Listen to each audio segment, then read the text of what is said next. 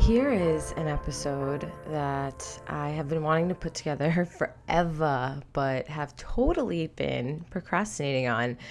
And I think it's just for the obvious reason that, like, you know, we never want to, like, revisit our traumas or, like, you know, revisit things that, like, we have deemed bad or, like, whatever, like, in our past. But this is one that I've really been wanting to talk about. I've talked about it previously, but I've been wanting to do a solo show about it. So here is my journey with, overall food, but to really give it like a title or to put it in a category, it would be, you know, coming to terms, getting diagnosed with binge eating disorder, and what my life was like before that, leading up to that, and the recovery process, and where I'm at now. So this journey began of like becoming aware and getting a diagnosis, getting a name to it, realizing that I had an eating disorder when I was 23. Yes. And now I'm 26. So this is about 3 years into the recovery journey. I do consider myself recovered. I can't even believe it. Like, I can't even believe that I'm saying that, because, you know, before I even knew that, like, I had an eating disorder, I could tell I was eating more than I, wanted to. And I remember thinking to myself, and it's not just eating more, we're going to, cut and chop into this really nice, but it was like eating to the point where I was sick, eating to the point where, I would become so sick, I would fantasize about throwing up. Like, anyway, so leading up into gaining awareness around it, I remember thinking to myself, like, this will never get better. Like, I will never, ever, ever be able to heal something like this. Okay, so without further ado, from the top, make it drop. That's a wet ass pussy. You know, it's an explicit podcast. So growing up, analyzing my relationship with food, this is all like specific to my experience. So I grew up with foreign parents, and I also grew up from a low socioeconomic background. So we never, ever, ever, ever, ever ate out. Ever. My mom is also a fantastic cook. Like, she's never been to cooking school or to like chef, but the way she cooks it's unbelievable. Like, anyone who has ever eaten from her food knows that she can literally make something out of nothing. There could be scraps in the kitchen, like some random pasta and like some random like vegetable, and she will like season it up and just create a fucking masterpiece. So my mom always cooked at home. And I'm from Long Island, New York, and, in Long Island and, in New York for the most part, and I would even argue in America for the most part, it's so normal and it's so casual to just like eat out. Oh, we're eating out tonight. And that just never was a thing for me until I hit like middle school, and my mom would always pack my lunches. Like, I would never, buy lunch in school. And I remember towards 5th grade, that's when my parents divorced. It was in 2006. I was 11. And they basically split after my 5th grade graduation, after I finished elementary school. But that last year was when, things were always like very shaky at home, very volatile, lots of screaming and fighting. Like, I would kind of describe it just as like fireworks at home all the time. Not the fun kinds, the kinds that you want to just like hide under the covers and, shove your head under a blanket.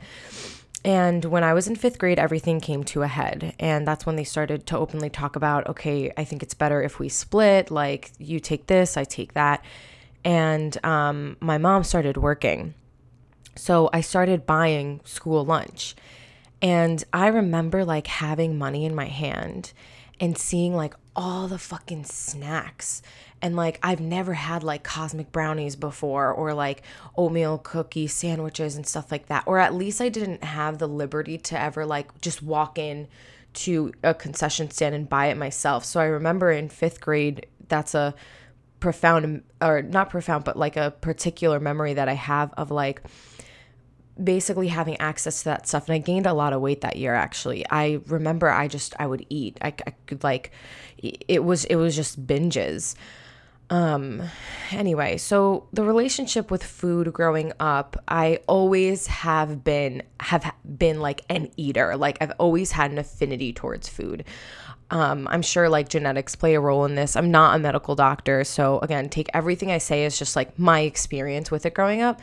But yeah, like this girl grew up eating. Like you can ask my dad, even when I was like 3 years old, my dad was like, yo, you had an appetite. Like you would be eating like chicken legs. Like I've always had an appetite.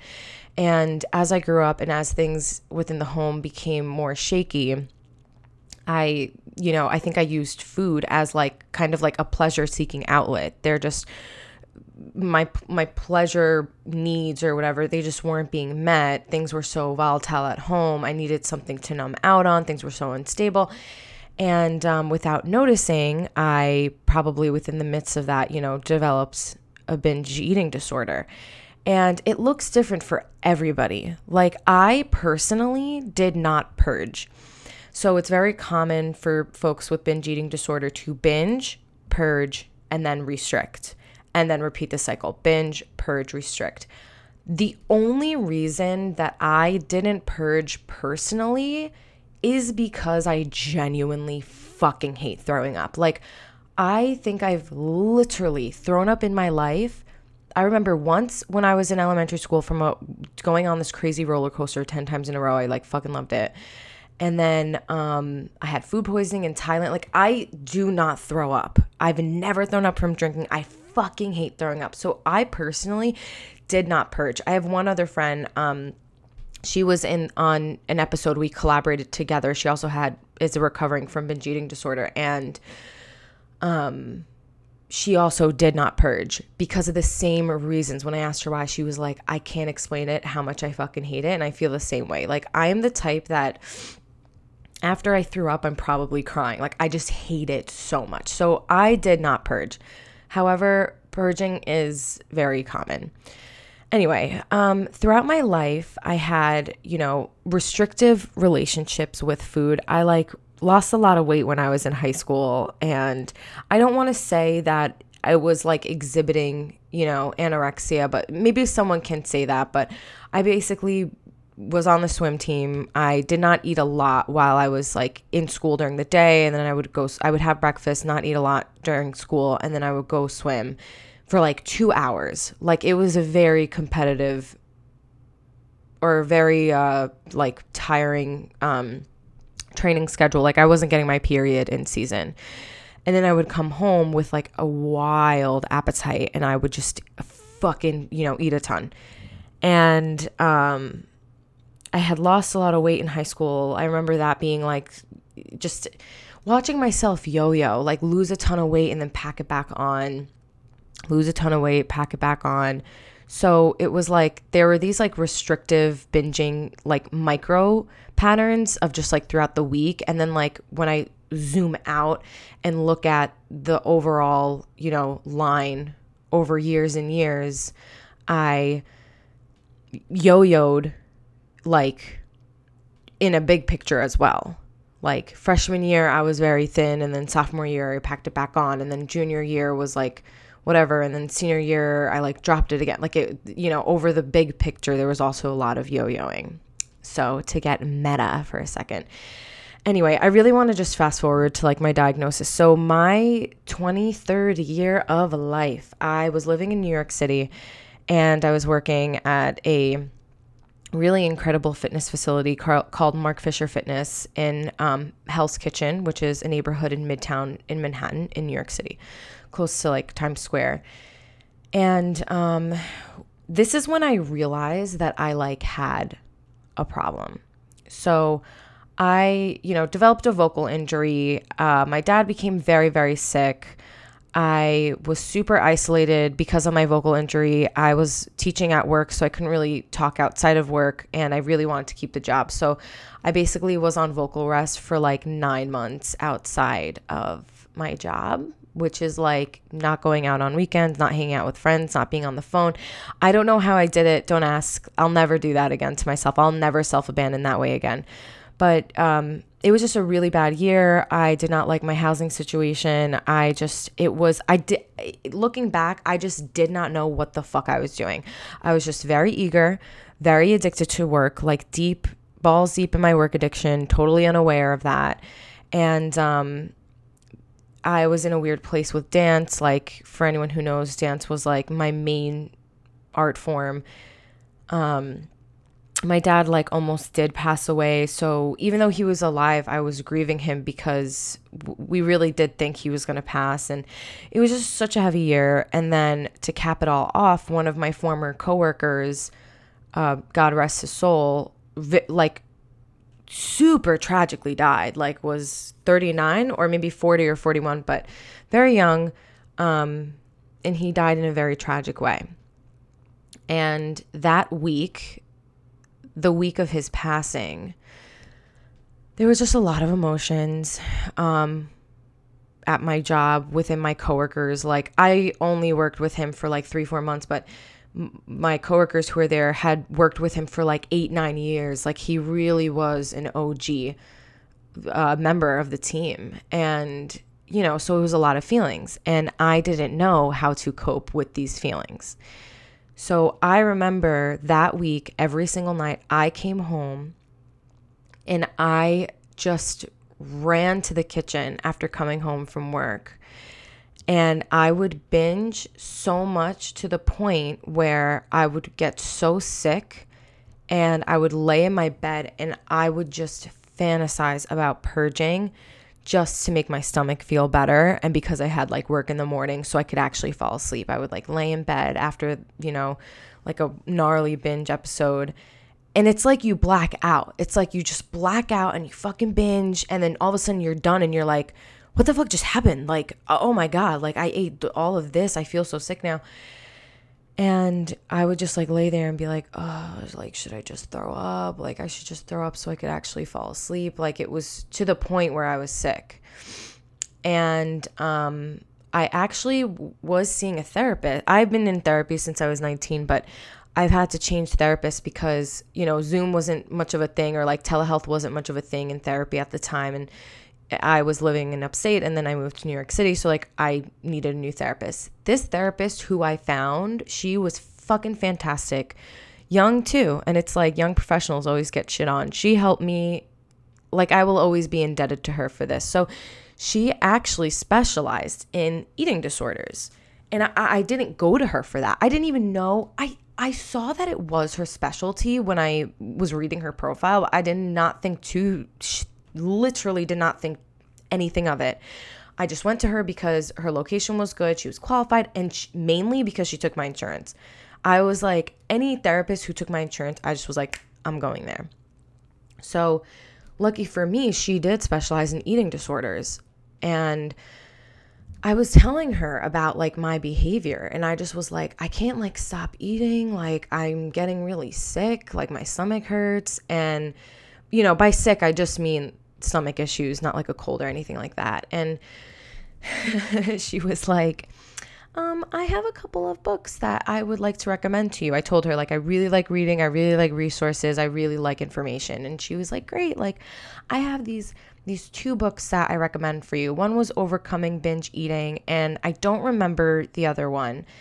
And she was like, why don't you just like go into Barnes and Nobles and pick these up? So I get to Barnes and Nobles and I'm like, hi. Like, I'm not really shy about, you know, going to like pick up this book.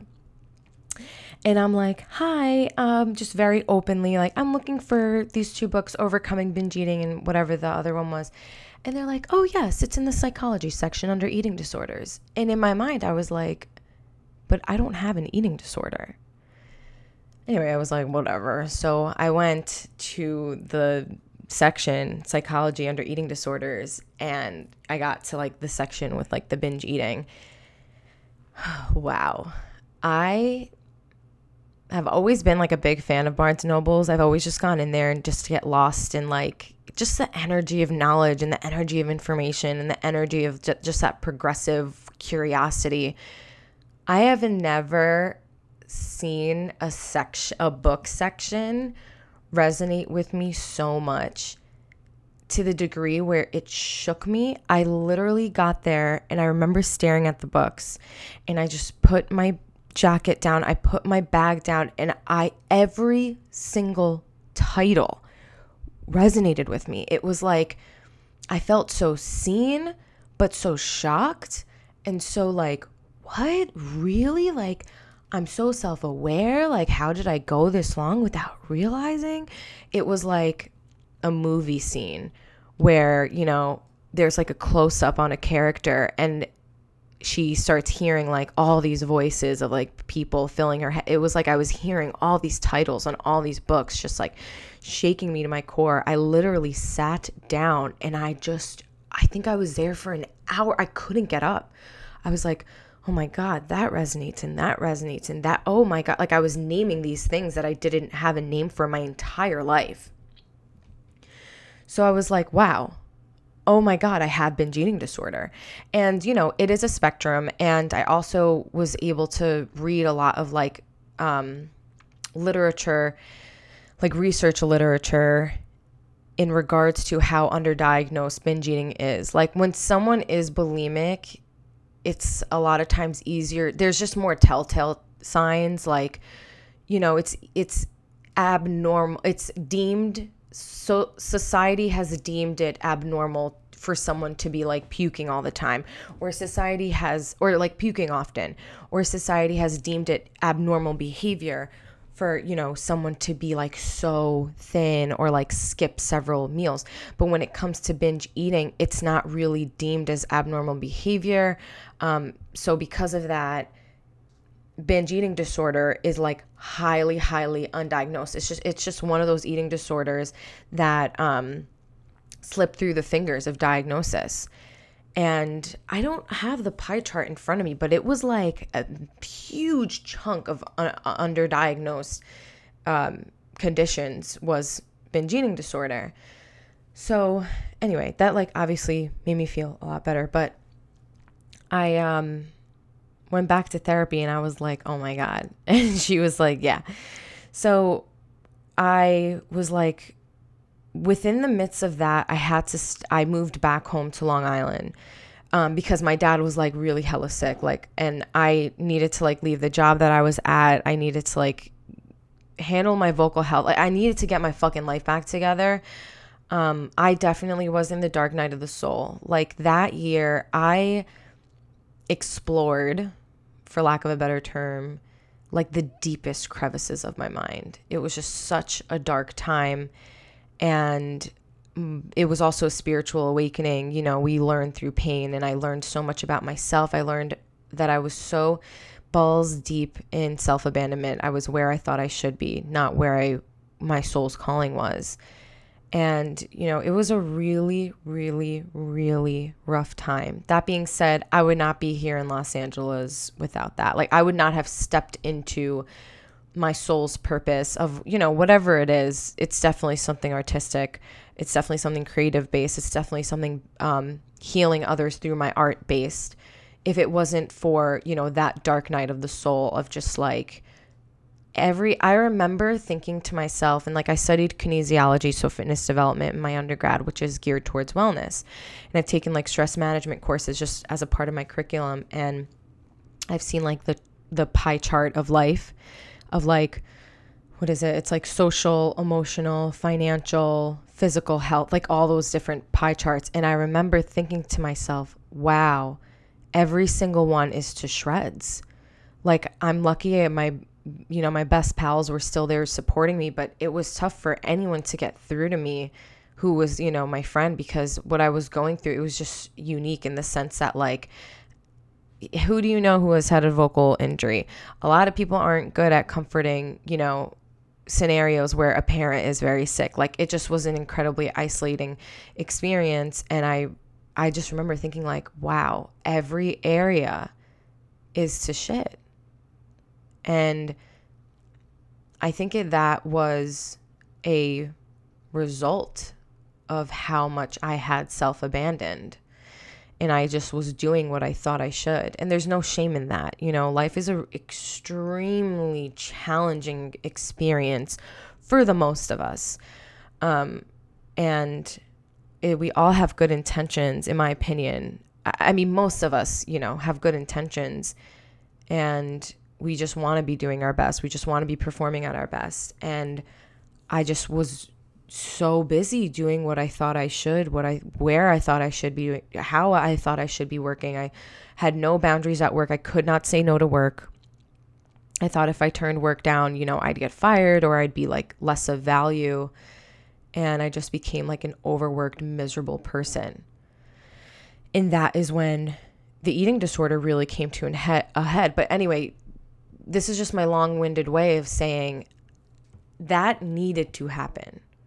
Like, in order for this eating disorder to bubble to the surface, and so many other things, which we're not going to touch on because this episode is just on the eating disorder, but so many things just of like the legacy I want to leave on the world, the people I want to be friends with, the ideologies that I actually want in my brain, the archetype that I actually want to be. Those things would not have bubbled to the surface had it not been all of these other things coming to a head. Now, it all coming to a head at once, yes, that was very tough, but it has made me even more resilient and just in tune with myself in a way that like will never be as easily broken as it was at one time. So back to the journey. Okay, where are we at? I moved back home and I heard about Overeaters Anonymous. So OA is the same 12-step model as something like AA and as something like NA, so Alcoholics Anonymous and Narcotics Anonymous. We met every Wednesday at usually a library, like a public library. And I shit you not, I was the youngest fucking person there. I think the only other people there who were near my age, I was literally 24 at the time, were 30. Everyone else, it was like a room full of 30 adults. There was me, the fetus. And then there was like 3 30-year-olds, and everyone else was literally 60 and 70 years old. And I mean, I loved every moment of it. There was men, there was women. There were also people who were alcoholics or, you know, had a narcotic issue, narcotic usage issue. But they liked OA's environment more than AA or NA, for example, and they would also come to our meetings. So it was just such a nice mix. But anyway, the point of me describing this is because food addiction is a thing. So that's when I started learning about process addiction.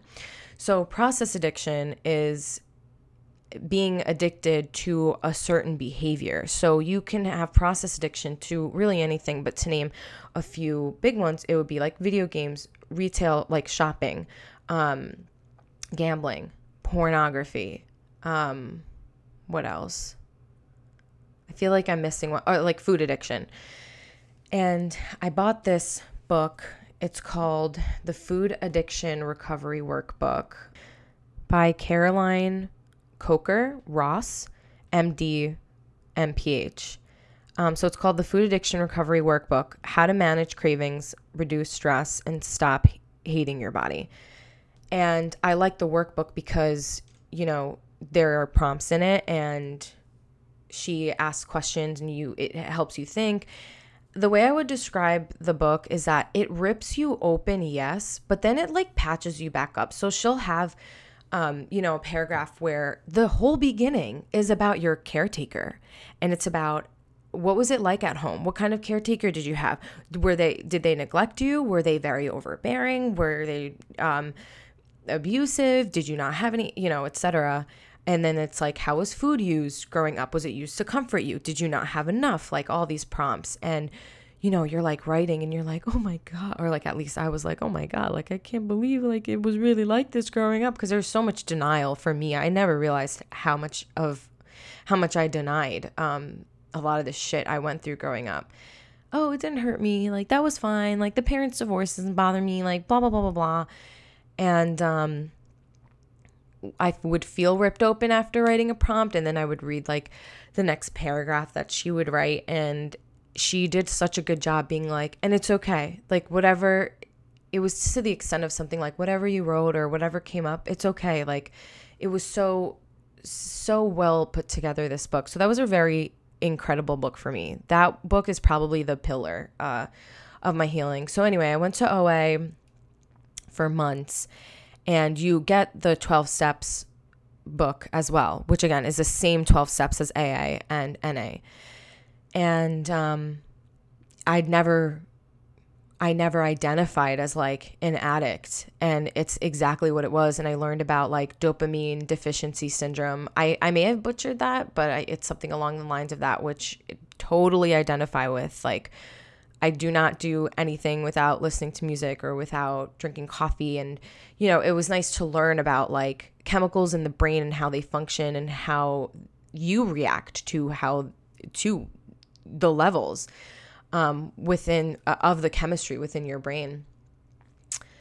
And I remember one time when I was in OA, and this was another like profound moment for me. There was a woman in the corner. She like wasn't sitting in the circle. She just, you know, I don't know what her deal was. She wanted to sit like outside the circle, and we basically go around for like 2 minutes and we share. And she identified as a compulsive exerciser, and I was like, oh, I do that too. Like, everything she said was resonating too. She was like, I'm so exhausted. I worked out yesterday. I worked out last night, and I really want to go again this morning, but I just was like, stop. Like, you're just so tired. So that was another thing that I had to kind of like chip away at. And it was so healing, like hearing everyone's stories. And, you know, you would think that maybe I felt like an outsider because I was so much younger, but it actually was, I felt so heard by everyone. And like, obviously everyone thought it was like so adorable that I was there and shit, which was kind of like, all right, come on. But it did feel, I felt how much they like looked at me as like a mirror to them, and would say to me like, I wish I went when I was so much younger. Like, I wish I was more aware when I was younger and stuff. And it's like, I'm so happy everyone was there now, but it also empowered me of like, wow, like it's okay that I was the only one there who was like a fucking youngin', you know, like it's okay. And just hearing their stories, hearing like, I remember, you know, just like things that were so relatable, even though so many of them were like 40, 30 years older than me. Things like this, it still parallels. It's like universal laws. The way that we struggle, it doesn't really change. It changes a little, but not, the core of the struggle is still so similar. So even though like these people had like, you know, fucking grandkids, it was so relatable for me, and I just felt so normalized. And there was a few anorexics, or like people who identified as, you know, struggling with anorexia, and it just was a really incredible family. So OA, therapy, the workbook, those were really super helpful things for me. For the binges did, you know, obviously did continue. It doesn't happen overnight. But I think the binges continued, I would say maybe for like another I would say maybe like another 2 years into recovery, but it became less and less. And basically what had happened was, the more I dove into my recovery journey, the more tools I learned how to cope with negative feelings. So it's not like food that's the issue. It was my inability or my lack of tools in my fucking toolbox of how to deal with like big feelings that I'd be having. Like, I really struggle with depression. And then the second runner up for that would be anxiety. And you know, things were still kind of unstable in my life, which caused a lot of anxiety. And I didn't know how to healthily cope with those feelings. So the more I recovered, the more I learned things like journaling, or things like don't internalize, just I had a really hard time being vulnerable and like sharing my feelings with my friends and stuff like that. But it was like even sharing a little bit, Aisha, like you don't have to go into like every detail, but like, why don't you just explain like one sentence of how you're feeling to someone who is a safe space for you? Oftentimes, for me, it would be a friend. It was very rarely a family member for me. Just like one sentence or like, little ways to acknowledge the sadness, acknowledge the depression. And that like really helped me. It was like exposure therapy. Like I was able to like state certain things to like a friend, like I'm actually really, really upset about this. And they were a safe space. They held space. And it was exposure therapy in the sense that I saw that I could share my, negative feelings without like the world exploding or without it like super upsetting someone else. Like, that is like a whole nother deep dive into codependency, the whole like, I'm okay if you're okay. But I recognize like, oh my God, like I can share these things. And, as long as that person is in a space to like hear it and be there for me, like it's okay. Like I could totally share that I'm like feeling super down or whatever. And that helped me isolate less. And that helped me not want to binge as much. Like I would really self-isolate during like my depressive episodes. And over time, as I, learned tools, I started meditating more. I personally got into like tarot reading. That was really nice. I also, if you're stubborn, you can use that to your advantage because I also got stubborn. I was like, oh my God, the binges aren't fucking helping me. And after I realized like how I was using the binges, it was like the ridiculous spell from Harry Potter. It was like in that moment, I realized like this isn't helping me. And I was able to like channel my stubbornness to be like, no, like I don't want to do this anymore. That was also something that helped me during recovery. Seeing firsthand that there were others, that was also very healing. Opening up about it and hearing from friends who I went to high school with, who I worked with at Mark Fisher Fitness, who I went to college with, reach out and be like, hey, this is actually something that I struggle with too. That was so fucking healing too. You're never alone, you're never alone. The world is too vast. Patterns are too relevant. Like if you're experiencing, some type of a pattern, whether it be binge eating or, whatever addiction, honey bunny, there's someone else out there. Like I fucking promise you. And anyway, having that exposure to like people who I knew personally open up, who were like, yeah, and I would purge, or like I didn't purge either. And it was just like that healing through community. That was also massive. Dismantling what my body should look like and like coming to terms. I mean, I'm lucky that also the body positivity era was kind of bubbling around, when I was in my recovery. I grew up like very muscular and just like a thicker girl. Like I signed up for karate in 1999. I was 4. I was training 6 days a week, 2 hours a day for 11 years. And then I was on the track team and the swim team. And I was 14 the first time I had a gym membership. Like I love training, like compulsive exercise aside, I fucking love it. Like I literally was thinking this just yesterday. Even if I had the body of my dreams, I will still be training like 3 to 4 times a week just because acts as an antidepressant for me. It's my me time. It helps with like my anger. Like it's just fucking cathartic. But coming to body peace of like, listen, do I want to gain 10 pounds over, winter? No. But if it happens, in therapy, like we talked so much about how like bodies are malleable. Like if you put on weight that, you don't like, it can change. And I'm not pushing that, but it was so therapeutic to realize that like, hey, bodies are malleable. Like maybe right now you're recovering into a body that you don't want to be in, and it's okay. It's okay. They're different. And like, just, we're all different, and recognizing that like the beauty standards, like not only were they like really hard to attain for most of us, but like just from an anatomical and physiological perspective are impossible for a lot of us, learning things like that, that was also very healing for me. Listening to podcasts like this or looking up like vlogs on YouTube of other people talking about their journey, other people giving recovery tips, reading blogs about, the same thing. That was super helpful in my recovery too. So my pillars for recovery was the Food Addiction Recovery Workbook, going to Overeaters Anonymous, therapy, little by little openly talking about it in safe spaces, and hearing, reading, watching other people talk about their journeys online. Those were like my 5 pillars. And, if you can only do 2 or 1, like anything is better than nothing.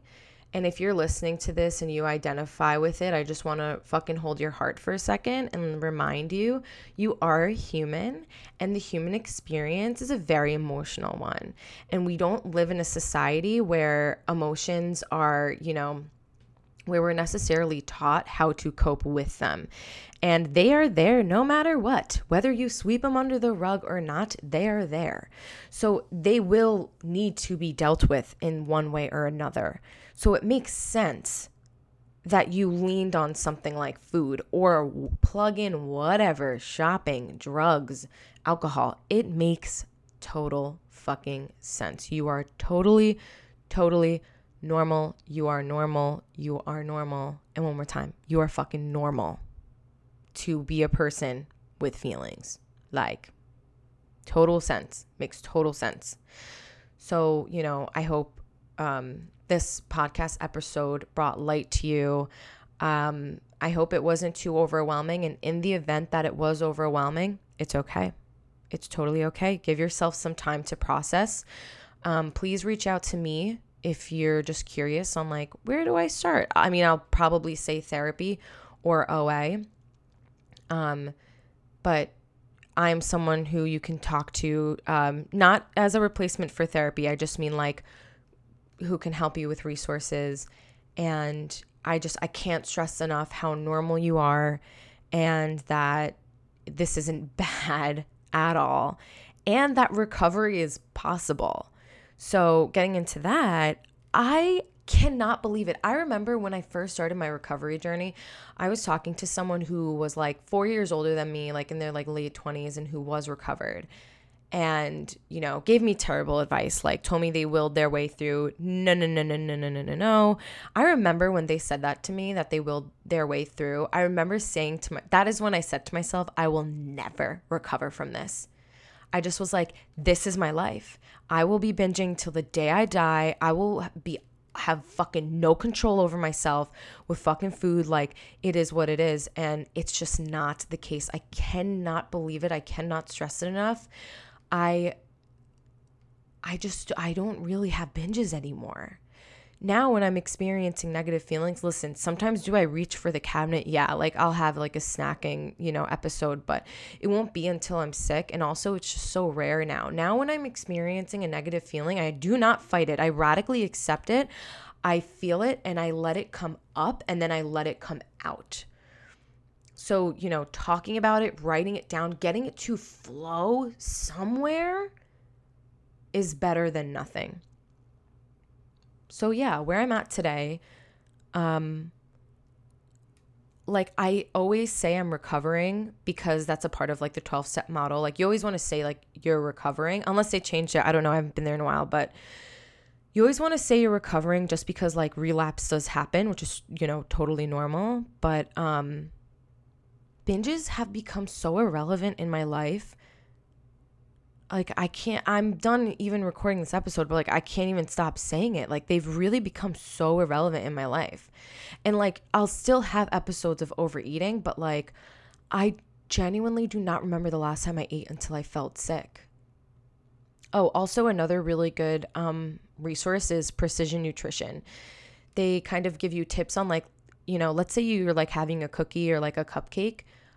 They'll give you tips like cutting it up into 4 pieces so that like your brain can perceive that like you've had more bites. It like helps you slow down. So Precision Nutrition has a lot of free blogs as well. That's an incredible resource. I had the honor of meeting the doctor who, is basically behind that entire business. He was at a convention, a fitness convention in Orlando, Florida that I got to go to a few years ago. He is fantastic fucking person, like so empathetic and just so in touch with how, things like sugar addiction or food addiction, like really is not our fault. And getting into that for a really quick commercial break. A lot of foods and a lot of snacks are actually genetically engineered in laboratories to be as satisfying to the human physiology as possible. So for those of you who are like, yeah, once I start snacking, I can't stop, that's usually why. Like Doritos will engineer a crunch that is as satisfying to your brain as possible. Or like Hershey's, when you break the chocolate, that when you break a piece of chocolate in half, like that thump that you hear, these things are all genetically engineered, and even the marketing. So like one thing that I heard on a nutrition podcast a while ago was, for example, like Oreos will take a color scheme from, like, let's say they're targeting a certain age group. So let's say my age group, like early to late 20s, let's just park it there. They'll take colors from like the most popular cartoon of our time. So let's say like, for example, SpongeBob, and they'll take that color scheme and they'll put it in an Oreos commercial. Like the marketers will put it in an Oreos commercial and it'll trigger like a sense of nostalgia and happiness and home and like dopamine within you, but you don't know why. And then when you're in the market and you pass Oreos, you're reminded of like that nostalgic inner cozy feeling and you throw it in your cart. So, that's like, there's just so much to fucking deep dive about this shit. But I hope this episode was helpful. Let me know how you guys are doing. Email me, humanexperiencepodcast@gmail.com. The A in the human is an X. Email me. Let me know what's good. Okay, ciao for now. Bye.